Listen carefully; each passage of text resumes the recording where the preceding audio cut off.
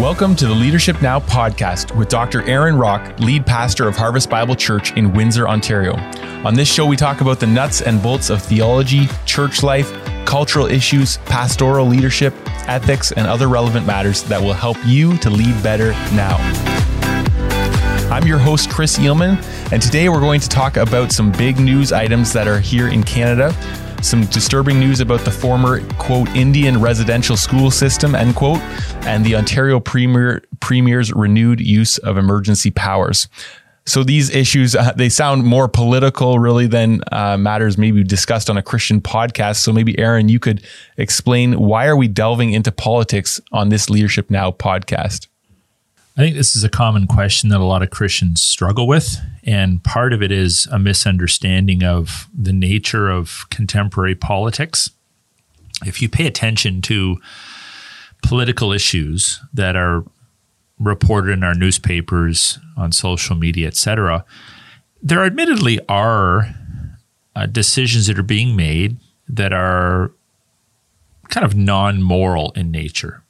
So an example in our local community is we have a beach called Sandpoint Beach, and there's been a few deaths there because it's a very shallow body of water and then it kind of drops off. So there's been some drownings there. There was one recently. So, politicians are rightly considering moving that beach to the east to a safer part of the, Detroit River area. That's fine. I mean, politicians make decisions like that, moving of beaches, building of municipal infrastructure projects. They build roads and bridges and, deal with general community issues, the building and placement of libraries, etc. But it's almost becoming rare to read about issues that are morally neutral. The vast majority of things that grab our attention today that are considered political are actually religious and ideological in nature. So they presume a source of authority, some sort of a deity, whether the deity is the state or humanity, kind of a humanistic overtone. We have all kinds of issues taking place in our culture pertaining to how and when to educate children and what the curriculum should be that are not morally neutral. They contain ideologies and religious claims. We have mentioned repeatedly on this podcast our concern about censorship bills, medical assistance and suicide bills.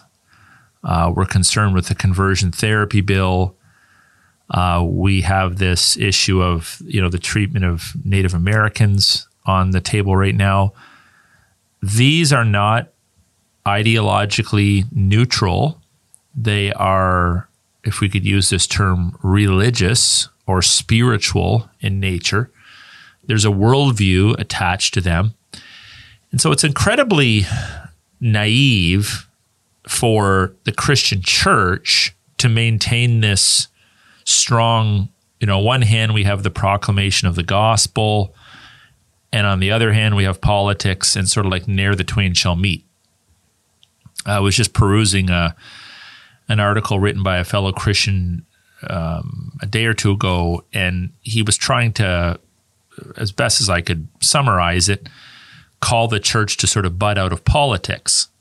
And I understand the sentiment if that means that your pastor or your church leaders aren't preaching the gospel and aren't preaching from the scriptures. But the reality is we're embodied beings living in a culture, in a context, in a system, and decisions are being made, rightly or wrongly, for us, for our children, for our churches, that at times are contrary to Christian truth or contrary to, historically accepted principles of behavior for Western civilizations. And the church needs to weigh in on these. So it's absolutely, maybe I could put it this way, the more the state starts to act like the church, the more the church needs to involve itself in state affairs. Not because the church wants to be the state, but because the state has increasingly taken the church's job description from it. We have politicians, lecturing us on issues of morality or ideology or religious belief. We have, right now in our country, this month-long or whatever it is, emphasis on, the gay pride movement. And one of the marketing lines they use is "love is love." Well, right there, you're making a religious ideological claim. You need to define love to say it's okay for you to have sex with and love whoever you want under any circumstances you want, and to then call society to accept that. I'm not just talking about tolerating it, but accepting the ideology, even promoting the ideology, is a religious / ideological decision. How can the church possibly stay quiet on that if we're supposed to engage in our world and be salt and light and be a prophetic voice in the darkness and stand for justice? So we have to stop this hard, this is preaching the gospel over here, this is politics over there, ne'er the twain shall meet. There was even a Christian brother who was criticizing a recent Christian worship service, outdoor worship service here in our province. He says it wasn't a Christian service at all. It was just an anti-mask, anti-social distancing political event. Well, yeah, so what? All of that has spiritual, religious undertones and connotations to it. So this notion that the church just preaches the gospel and we stay out of civilian political affairs is unhelpful to the cause of the Lord Jesus Christ. So we've seen in the news this mention of the residential school system. Some of our listeners, it's been so long since they have been closed, or they've been closed for quite a while. Our listeners might not know what that's all about. So could you give a bit of background about the purpose of residential schools and the timeline of them? Yeah, sure. So residential schools, they're called Indian residential schools. I know we typically don't use the term Indian today. We use other language, First Nations or whatnot, but I'm just using the historic language. So the Indian residential school system existed in our country for approximately 100 years. They were fizzling out in the 60s, but the final one didn't close, I think, till 1996. But they were sort of a pretty popular, especially at the beginning of the 1900s. There was, I think, some of the groundwork was laid in the late 1800s, maybe even the 1870s. But the idea was that the state, the government of Canada, would forcibly take Indian children from their parents off of reserves, etc., and they would put them in state-run schools. And so whatever the minimum age was, I don't know what it would be, 5 or 6 or whatever it was, you would potentially be away from your parents for 10 months of the year. They actually preferred that the kids be in sort of a different geographical location than the parents, so the parents couldn't, quote unquote, interfere with the state's responsibility to educate your children. Now, there were some reasons for this. The Canadian government had this notion that the Indian parents weren't doing their job as they understood it. They weren't educating their kids. They weren't keeping the kids up with the standards that they would expect for Canadian children to measure up to. So this big brother notion that we can do a better job than the parents in educating their kids. So part of it was this notion that the state can do a better job educating children than parents can do. There was also, some racial undertones to it. I think that's pretty much undeniable, in that they saw, a lot of the Indian nations as sort of like savages or uncivilized. Some of that language is actually used by officials that were operating these schools.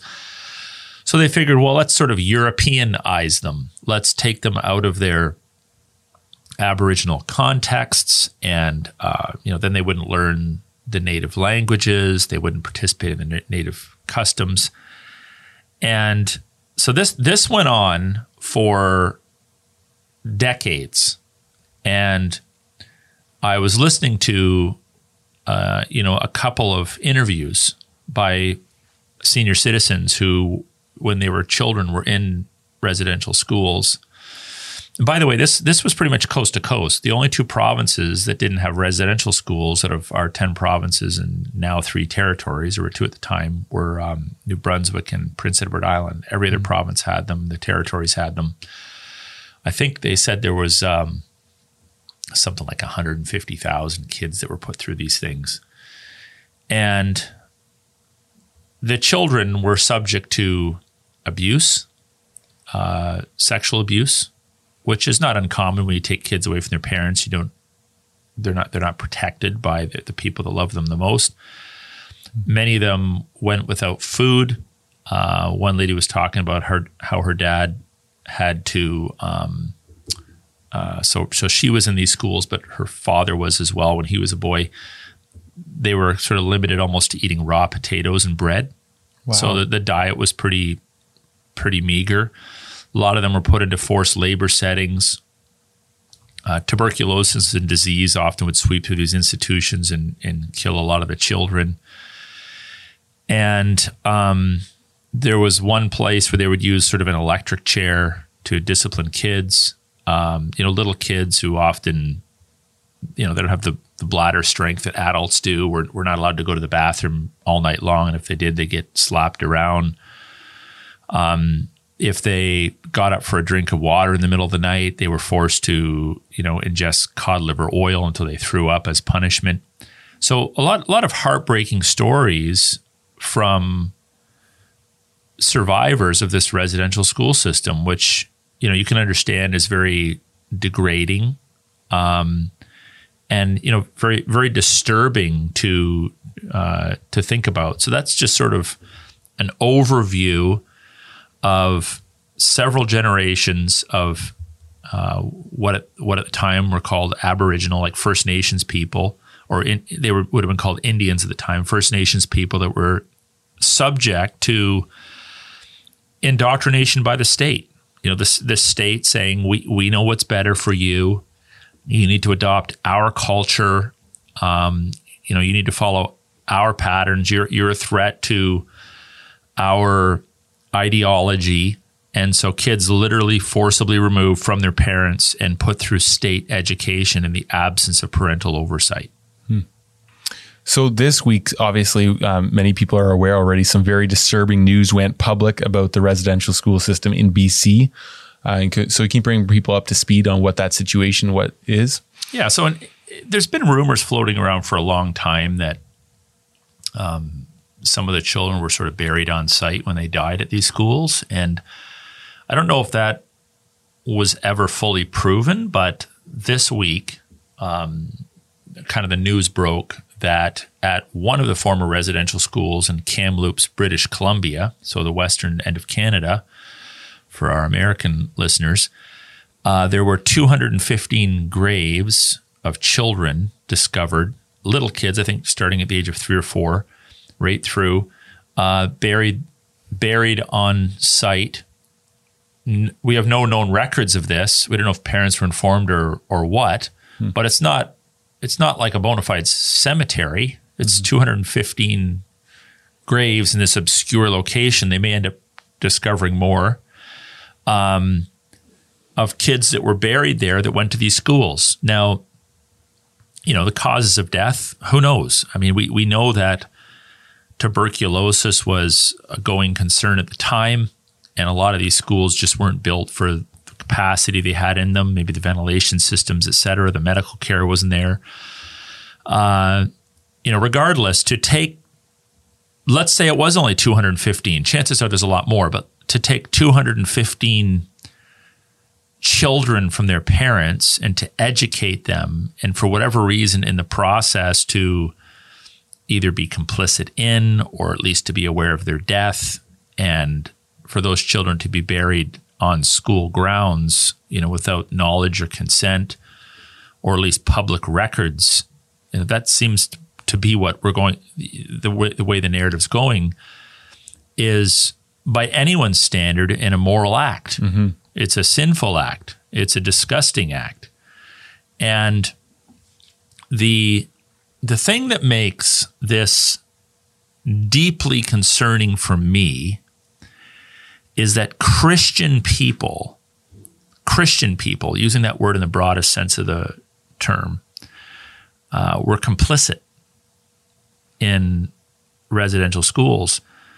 For the most part, the residential schools, the brainchild of the Canadian government and what was called the Indian Affairs Office, they delegated the running of these schools to the Roman Catholic Church, which is a major branch of Christianity.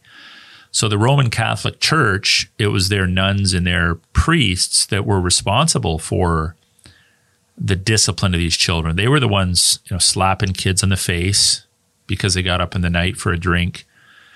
They were the ones bringing out these Zapper electric chairs. They were the ones not feeding these children properly. They were the ones permitting these young people to be, put into a bed at night in a foreign context without a hug or a kiss from their parents.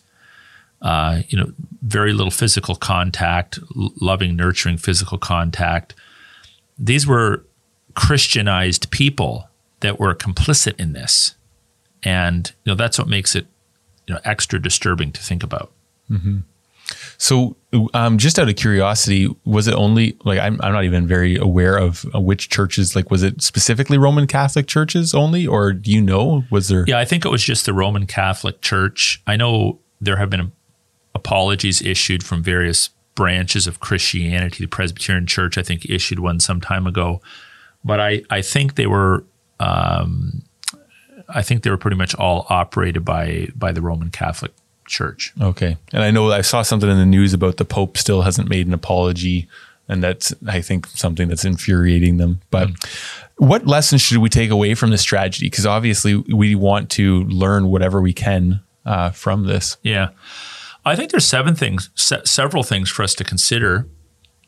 Foundational to a creational view of life is this notion that a man meets a woman, they marry, they leave and cleave, and they form their own household. And their children are their responsibility to raise. Mm-hmm. This is something that historic peoples have understood, but it seems to have been forgotten in the last couple hundred years, and especially in the moment. We need to apply this to some current circumstances. But, in Deuteronomy 6, right? You talk about this to your kids. You train your kids, on the road. You're talking about them. You're talking about God's law and word as you travel. It is the responsibility of parents, first and foremost, to train and educate their children. If a parent chooses to partner with another parent and another parent and another parent and another parent and form a little school or something, fine. But at the end of the day, parents will stand before God and give an account for the education that their children have received. If a parent has physiological or mental illness, this is where charitable people, Christian people, can step in and help to lighten that load, maybe educate another person's child. But the ideal has never been and never should be the state educates children. Now, we live in this sort of society that wants to standardize everything. Everybody's got to we got to standardize everything. We got our fire codes and our highway traffic acts and standardized education. So it's almost unthinkable for people today to wrap their mind around this idea that, well, how can everybody get a standard education if parents are educating their kids? I mean, this parent might do a great job, this parent might do a poor job, whatever it might be. How do we standardize? Well, this is a modern phenomenon that's worthy of discussion and consideration.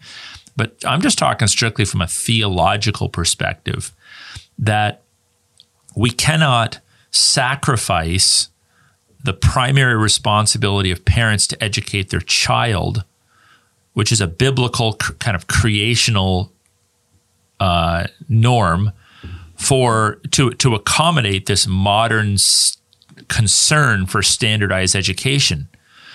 At the end of the day, every parent listening to the sound of my voice, you need to understand this. You and you alone are responsible for the education of your children, and you need to take full and absolute responsibility for that. Even if you partner with other institutions or whatever to do that, you will give an account to God for educating your kids.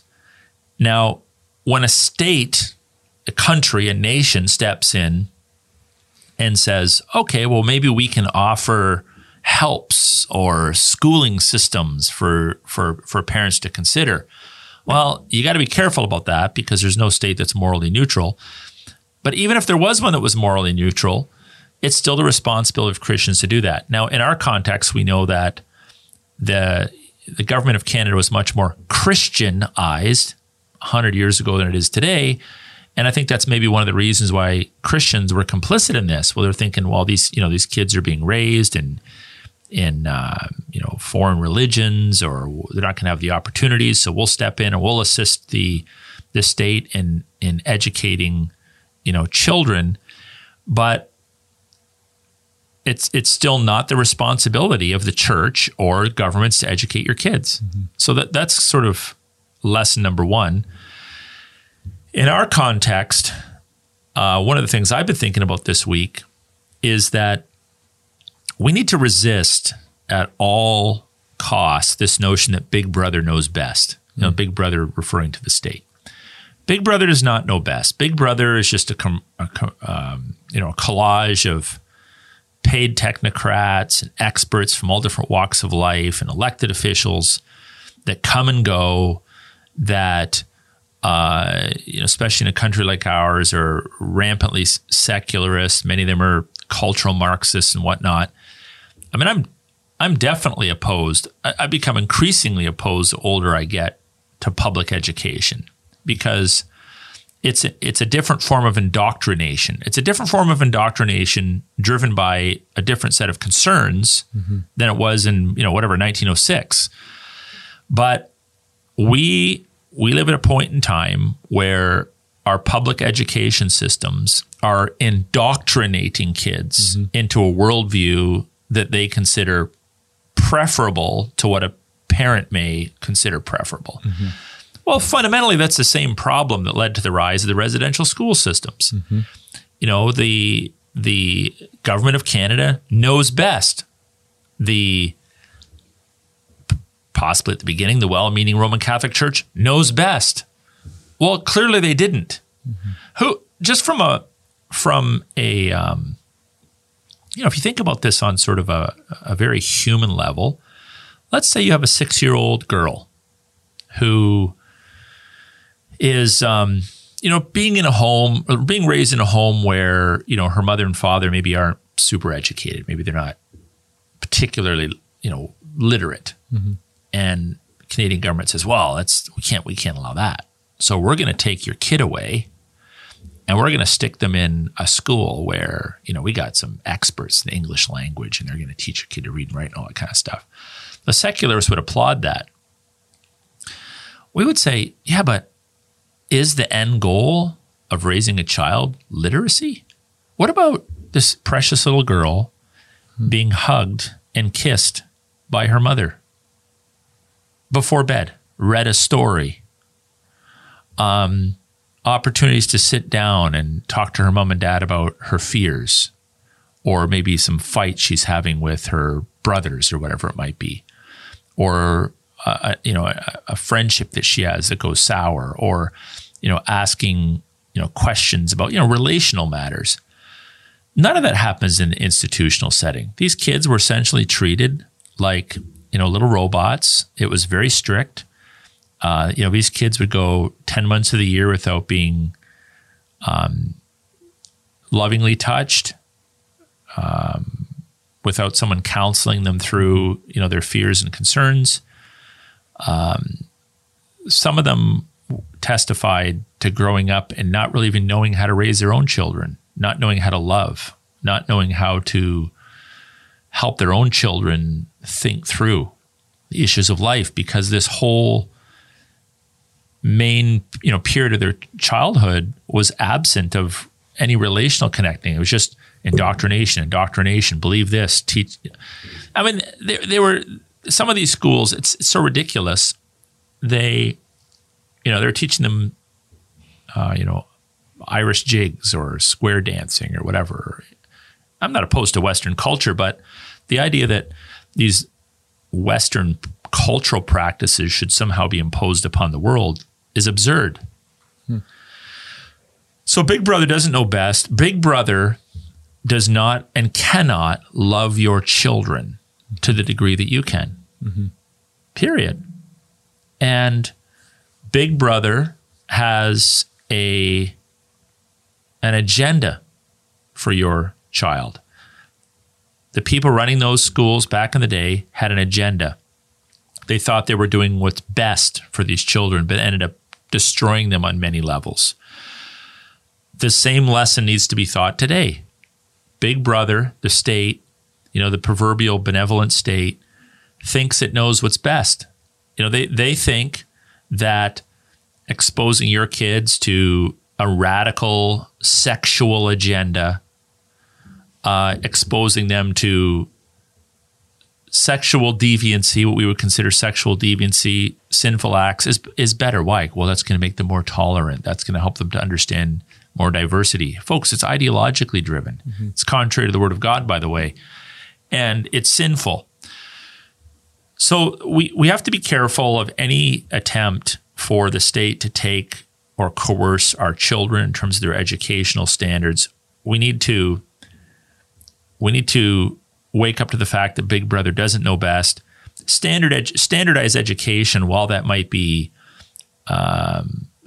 helpful on a certain level, is probably an idea we just need to throw aside and realize there's going to be a lot of different people raised in a lot of different contexts. Some are going to be ahead, some are going to be behind. Big deal. If they're raised in a context where they're loved by their parents and they become as effective as they can in life, fine.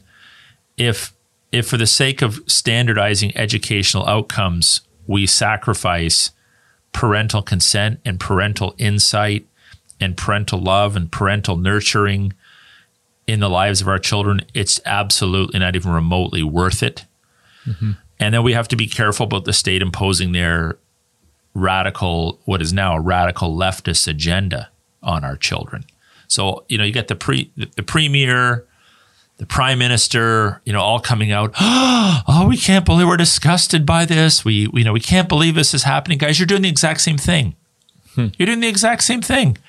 You think you know what's best for my kids. You're trying to indoctrinate my kids into a worldview that you have decided is best. It's anti-creational. It's anti-scriptural. Most of it is disgusting. Stay out of the lives of my children. I'll educate them myself. Thank you very much. This should be the Christian response to what's going on in our culture, right? Maybe one more little sidebar, if you don't mind. Yeah, go for it. The same politicians that are gasping and sobbing that 215 children's graves have been discovered in Kamloops continue even during a lockdown to oversee thousands upon thousands of abortions in our country. So most of this is not driven by any sort of a true moral disgust, as you and I should be driven by as men filled with the Spirit of God. This is virtue signaling. This is politicking, and I'm not going to give them any gold stars for it. Well, moving on to another political story that's come out this week. You wanted to talk about the situation in Ontario regarding the emergency powers that Doug Ford has been granted, or you maybe can explain that context, especially to our American friends. Doug Ford is the Premier of Ontario. The way our political system works here in Ontario is we elect what are called members of provincial parliament. In some provinces, they're called members of the Legislative Assembly, so MLAs or MPPs. And whatever party has the most seats, their leader becomes the Premier, or on a federal level, the Prime Minister. So Doug Ford is the head of what's called the Progressive Conservative Party in Ontario, and he's been our premier for a few years now. So typically when motions or bills are put into law or powers are granted, you have the Legislative Assembly in the province. They meet, all your elected officials meet, and they deliberate and they vote. But what's happened over the past year and a bit on a few different occasions is that different motions have been presented. So this one was presented by the Solicitor General, who's also an MPP, a member of the Progressive Conservative Party, that Doug Ford, who's been essentially ruling as a de facto dictator for a year now, would be granted yet 9 more months of that through what's called emergency powers. So it has passed. It passed on Monday. So he now has 9 more months of absolute rule over our province when it comes to all these health and lockdown restrictions. What is shocking about this is that the majority of MPPs didn't even show up to vote. Mm-hmm. They just didn't vote at all. So a goodly chunk of his caucus members, his Progressive Conservatives, this is supposed to be Ontario's right-wing party, voted in favor of granting him 9 more months of emergency powers, because after all, it's such an emergency, right? Like after 15, 16 months, come on. But they granted him 9 more months of emergency powers. A smaller list of people voted against it. And then there's a massive list of people that just didn't even bother showing up, didn't even bother voting. And some of them are like, well, we're not allowed to vote. No, you're allowed to vote. Okay. This is a democracy. Don't play games. We know how the system works. So what we have now in our province, we're in June now, for the next 9 months, we have no functioning democracy. We have a premier who's now functioning as a dictator over all of society, deciding with his panel of technocrats, unelected medical experts, that, you know, whether schools can open and close, there's no room for real vote or discussion, you know, his whole coerced vaccination program and all this kind of stuff. I'm just going to make a statement here. It's disgusting. It's anti-democratic. It's anti-Canadian. It's wrong. I'm sounding the alarm. Many media outlets are sounding the alarm. But majority of passive Canadians just seem to be putting up with it. So this is the situation that we find ourselves in from a political perspective, in that he now has all the powers he wants for the next 9 months to add or subtract the Reopening Ontario Act, to utilize the Emergency Civil Protection Act to his sole advantage. So why should this concern churches specifically? We've been fighting, with a very small minority of people for the sovereignty of Christ over his church. We believe that, well, the word church means gathered out, gathered ones. We believe the Church of Jesus Christ is called and mandated to gather, to assemble together. And in previous podcasts, we've talked about all the reasons for that. There's many reasons for that. I won't repeat them all here. I'm just giving a quick summary. Doug Ford, who historically probably would have been considered one of the more, pro-church, pro-Christian premiers, it seems to me that his concern for the church is dropping further and further and further down the list. We've gone from being considered non-essential in terms of numbers allowed in to less than essential, or even below the non-essential. Sorry, we got essential, non-essential, and then there's a church, even less. So if you are an essential business and we go into phase 2 where X number of people have been vaccinated, you can open your business to 50%. Non-essential can go to 25%. The church will be relegated to 15%. So in our province right now, any attempts to reopen the church, society, businesses, etc., is all tied to a percentage of people being vaccinated by the various companies that are providing these vaccinations, not yet authorized in the US by the FDA, but authorized for emergency purposes. So it should concern the church because we essentially have no place to go. Our MPPs are not representing us. Our petitions are not being responded to. I mean, you can start all the petitions and write all the letters you want. Nobody's reading them. They don't care. They're not responding to them. Mm-hmm. The church is at the every beck and call of the government, the bequest of the government. Doug Ford I'm sure this isn't on his mind, but Doug Ford is literally functioning as the king of the Christian church in Ontario. Mm-hmm. He decides at his sole discretion when we can open, when we can close, when we can baptize, when we can sing, when we can meet, when we can't meet. One man. So we're not even, I'm not opposed to the state's interference with these things on the best of days, even if the Legislative Assembly was fully open. But how much more heinous is it when one man makes the decision and one man only? Why he's doing that, I mean, it's mind-boggling. Maybe he just loves power. Maybe he thinks he's a genius and can figure, our way through this. Maybe his handlers think that this is going to give him an up in the polls. Maybe he's concerned that he's going to be challenged, or I don't know what is. It's ridiculous. We're not in an emergency. Just that's the fact. We're not in an emergency. The bodies aren't stacking up in the streets. And even if we were under, all these ridiculous restrictions, it would at least give some meager comfort to know that a few hundred people weighed in on it and voted on it, elected officials. So we have no democracy, no functional democracy in our country.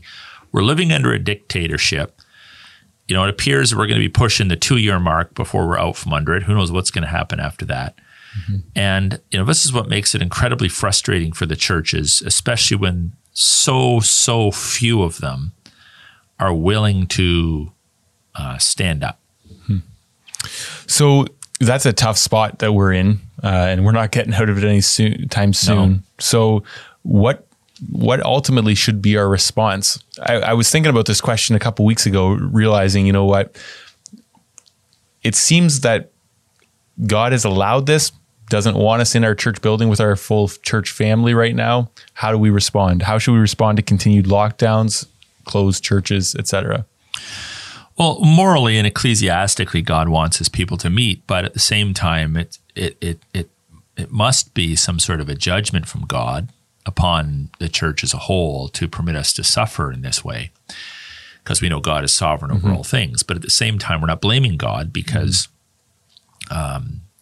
human rulers are responsible for their deeds, and the deeds that are being committed against the Christian church are disturbing.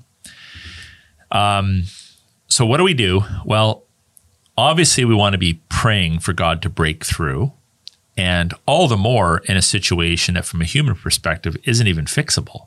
So I tend to be maybe a little bit more of a strategic thinker and analyzer than some. I don't have a master plan. There's no master plan. There's no, okay, this is what we need to do, step A, step B, step C, and we're all going to be rescued from the tyranny, and we're all going to be back worshiping. There's nothing like that out there. Nobody's floating that. I don't know any thinker in the country that's floating that. So we need to be praying that God can do what does seem to be kind of an impossible set of circumstances. And when we are faced with impossible circumstances, what I find in my own life is that I get frustrated or irritable or angry or experience despair or whatever the emotion might be. And you cry out to the Lord and you try to respond in a way that will help to fix the problem. God is disciplining the church and sanctifying you, and there is no easy way out. But within the process of trial, when we encounter the Lord and learn to trust in him, put our faith in him, the Lord is moving when he gives you peace, right? Now, peace isn't the same as, I'm encouraged by the circumstances. But I do think as I've prayed and thought about this, the Lord has given me, maybe not an everyday, but he's given me more peace the further we get into this, not because I'm happier, not because I'm particularly optimistic, but that's just a movement of the Lord. So we do have to pray. I also think at this point, until more churches say, okay, we just need to open up, there really isn't an easy way out of this. Now, as you take a stand, you meet a lot of people, you meet people at protests, people email, call, and I'm at different phases. I've heard different themes from churches. So like last year it was, let's all open up. You get a lot of people, let's open her up. Then the second lockdown, it was a different tone. It was almost like, well, we should be locked down. We should be locked down. Like back in December, it seemed like most churches actually thought it was wrong to try to open up. That's my sense. Now, it seems to me that most pastors think this is ridiculous and they want to open up, but they're still not willing to do anything. And I used to think it was mostly a Romans 13 issue, that it's just a different view of what the state's authority is. But guys are just coming out, just saying straight up, because I don't want to get ticketed. I don't want to get fined. So now we do have, I've been reluctant to say this, but I actually think that the dominant issue now is cowardice. I think last year when some of my colleagues were calling other people cowards, I was pretty reluctant to do that because I think it was driven more by ideological differences and theological differences. But now I would say it's just a whole lot of cowards. There's just a lot of cowardly pastors out there that are very concerned about, one guy's like, I don't want to lose my job. We're concerned about our insurance. We're concerned about liability. Well, you know what, guys? Those of us that have been fighting this fight in the front lines, we're sick and tired of fighting in the front lines. We're not going to do your job for you for too much longer. Many of us have been run out of our church buildings. There's only a couple dozen voices in the whole province speaking out. We're not going to continue to do your job for you. And what's going to happen is, as we sort of bow out of the public fight, you're just going to suffer more. Because what we're not going to do as a church, we're going to continue to be public in our teaching and preaching, but we're not going to continue to stage protests and to write letters and to start petitions and to do all the speaking on your behalf as you sit on the sidelines and cheer us on or chewing your fingernails hoping that we're victorious while you've been silent. We're not going to do that. So I'm at a point now where I almost think the Church of Jesus Christ in Canada needs to take a more severe beating before it wakes up. Maybe we do need the government to come in and say, yep, you got to forcibly vaccinate all your people. You're closing down your church. You're not going to be meeting for several years. This is what you'll preach. This is what you won't preach. Maybe we need a few generations of that, of persecution, before the Christian church wakes up and says enough's enough. So until God's people as a whole stand up and rise up and speak back, the systemic issues that are present in our culture, the relative, what would be the term? Kind of taking the church and throwing it to the sidelines, kind of an idea. Mm-hmm. This notion disregard. The relative disregard for the church. Thank you for that. That's not going to go away until the church starts to act as if they actually have an important message and mission. Mm-hmm. So, all you guys out there that might be listening, and there's not that I'm really expecting my opponents to be listening to my podcast, but I'm a realist.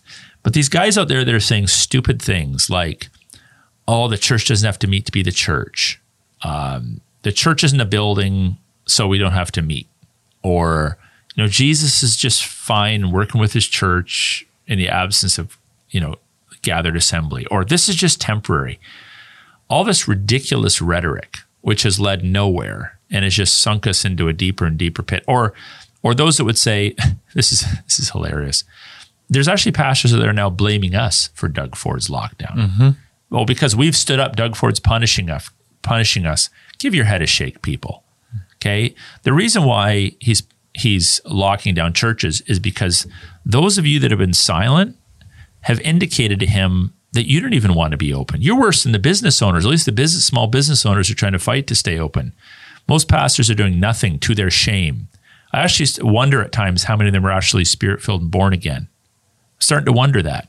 How many pastors that are pastoring Christian churches across our country are proving they're not actually even born-again men? They're religious salesmen.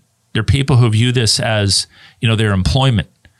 Because after a year and a half, if the Spirit of God has not moved in your life and given you a passion and a calling to stand for the absolute sovereignty of Christ over the ministry of the church, and as you look around you and you see the desperation of your people, and you see people apostatize and fall away, and you've done nothing because you're hiding behind a misinterpretation of Romans 13, or in your heart of hearts that what's going on is wrong, but you won't say anything because you're scared of losing your people, shame on you.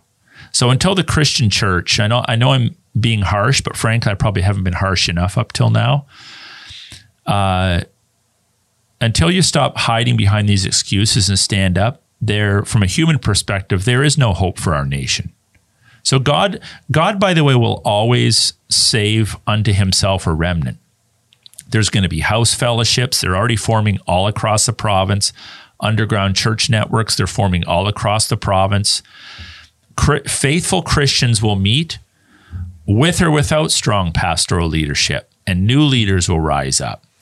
But until there's an uprising in the Christian church, faithful Christians are either going to leave the country and migrate to places where there's more liberty, or faithful Christians are going to find alternative means of being faithful to the Lord Jesus Christ. But the political climate is probably just going to get worse and worse. So I'm actually excited about the fact that God is winnowing his church. People take offense to that. I don't really care. God is winnowing his church. He's separating the wheat from the chaff. He's separating those that have chosen to trust in a corrupt medical establishment for permission to do every little thing, from hugging someone to celebrating the holy sacraments. Those of us that are trusting in the Lord Jesus Christ while being respectful of authority, we are the ones that will receive the victory. There's absolutely no question about it. And for that, we should be thankful to the Lord. Mm-hmm. Well, thank you, Aaron. I know there's going to be people listening that may take offense to that, but we want to remind people as well, there's never a time to that's too late, really. In some ways, that's maybe not totally true, to actually change your mind on things, right? To repent. And there's not going to be an I told you so. There's no shame in that. Absolutely not. And I would actually say, and just for the listeners, you may not know me as well as you know Aaron, because he does the majority of the talking, but if I was not in this chair with Aaron for this last year, I probably would have drifted in some of those arguments, I believe, and been over there. So anyways, thank you for your time, Aaron. I appreciate it. And I appreciate those that are listening. I don't know if you had any last words before we go. Well, no, I'm thankful that the Lord is continuing to work. I've seen many people's lives impacted who have stayed faithful. I'm not hearing good news stories from churches that have been closed, but I am hearing good news stories from people that, have taken a stand. And unfortunately, some relationships have ended because of differing opinions, but this isn't a fourth level issue anymore. This is primary. Christ is either your king, or your local premier, prime minister, president, or congressman is your king. And you need to kind of make a decision. Who are you ultimately going to allow to educate your children? And who are you going to ultimately allow to dictate to your church the parameters of Christian worship? So I hope that that's an encouragement to people, and that, we brought some clarity to things. And again, while there is shame in sin, there is no shame in repentance. Thank the Lord for that. Amen. Well, thanks, Aaron, and thanks for tuning in. Please subscribe and rate the podcast. Make sure to share it on social media. And most importantly, tune in next week to another episode of Leadership Now with Dr. Aaron Rock.